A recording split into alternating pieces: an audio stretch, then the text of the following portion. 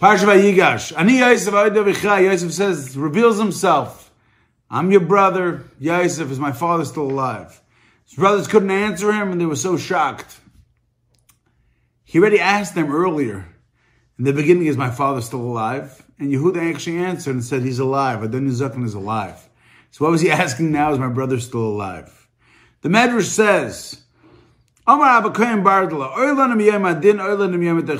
unto us from the day of judgment and the day of rebuke. Yosef Katnan Shal Shvatim, Yosef, the smallest of the Shvatim, Yosef gave them Musar. They couldn't respond. They were so shocked. When the Bereshim is going to come,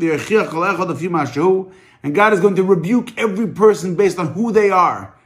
What are we going to answer? Shanemar, the pasuk says,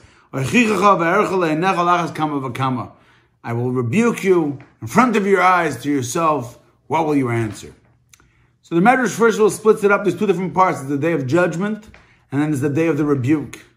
And what does this have to do with Yosef? What was Yosef's big musar that he gave them? So Rabbi Salevi explains Yosef's musar was a simple fact. Yehuda comes and weaves this great tapestry of a great argument. Our father, the old man, enfeebled and infirm, lost one of his greatest loves of his life, his wife with her son. Now you're going to take away the second son. How can he withstand this? He's going to die. What Yosef's response is not, Ani Yosef, I am Yosef. Ani Yosef, could my father be alive and survive me? If my father survived the sale of me, which you guys did, then he can survive Binyamin as well. And if according to your answer, he cannot survive Binyamin being taken away, so what were you thinking when you took me away from him? It is the greatest rebuke that the Shvatim gave him. So now we read it, Ani Yosef ha'od avichai is not a statement, it's a question. Ani Yosef ha'od avichai, can my father be alive? And his brothers couldn't respond. You know why? They were so shocked at the response to their arguments, why he should let Binyamin go. So the Medrash tells us that every person is going to be judged the same way. Number one, there's a judgment of what you did wrong. You're a kamsin, you're a cheap Jew, you don't want to give any tzedakah. The day that they're going to judge you for not giving your tzedakah.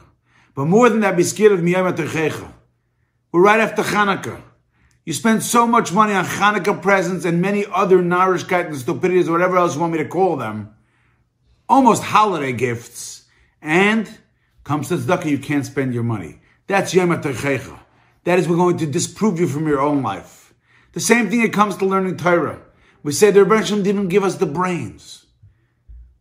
They're going to look at you and say, you know what, let's look at his business qualities. In his business, he's known as a genius. He came up with the greatest invention, the greatest way to double book, double bill, or whatever you want to call it. Then he suddenly had the wisdom. How scared do we have to be that we're going to be rebuked? Each person by what they are. Especially when it comes to Torah. The Torah tells us, Torah is so close to you, it's in every person's mouth and heart to be able to do it. And then you say, I don't have the brains. The Bereshim didn't give me what I'm supposed to do. That is the exact taina that the Medrash tells us that we learn from Yosef. Yosef just said two words, Ani Yosef. That alone was the biggest musar they ever heard. The biggest musar you're going to get in your life is look at yourself and see, based on my own actions, how do they compare to the actions that I do for God? Good Shabbos.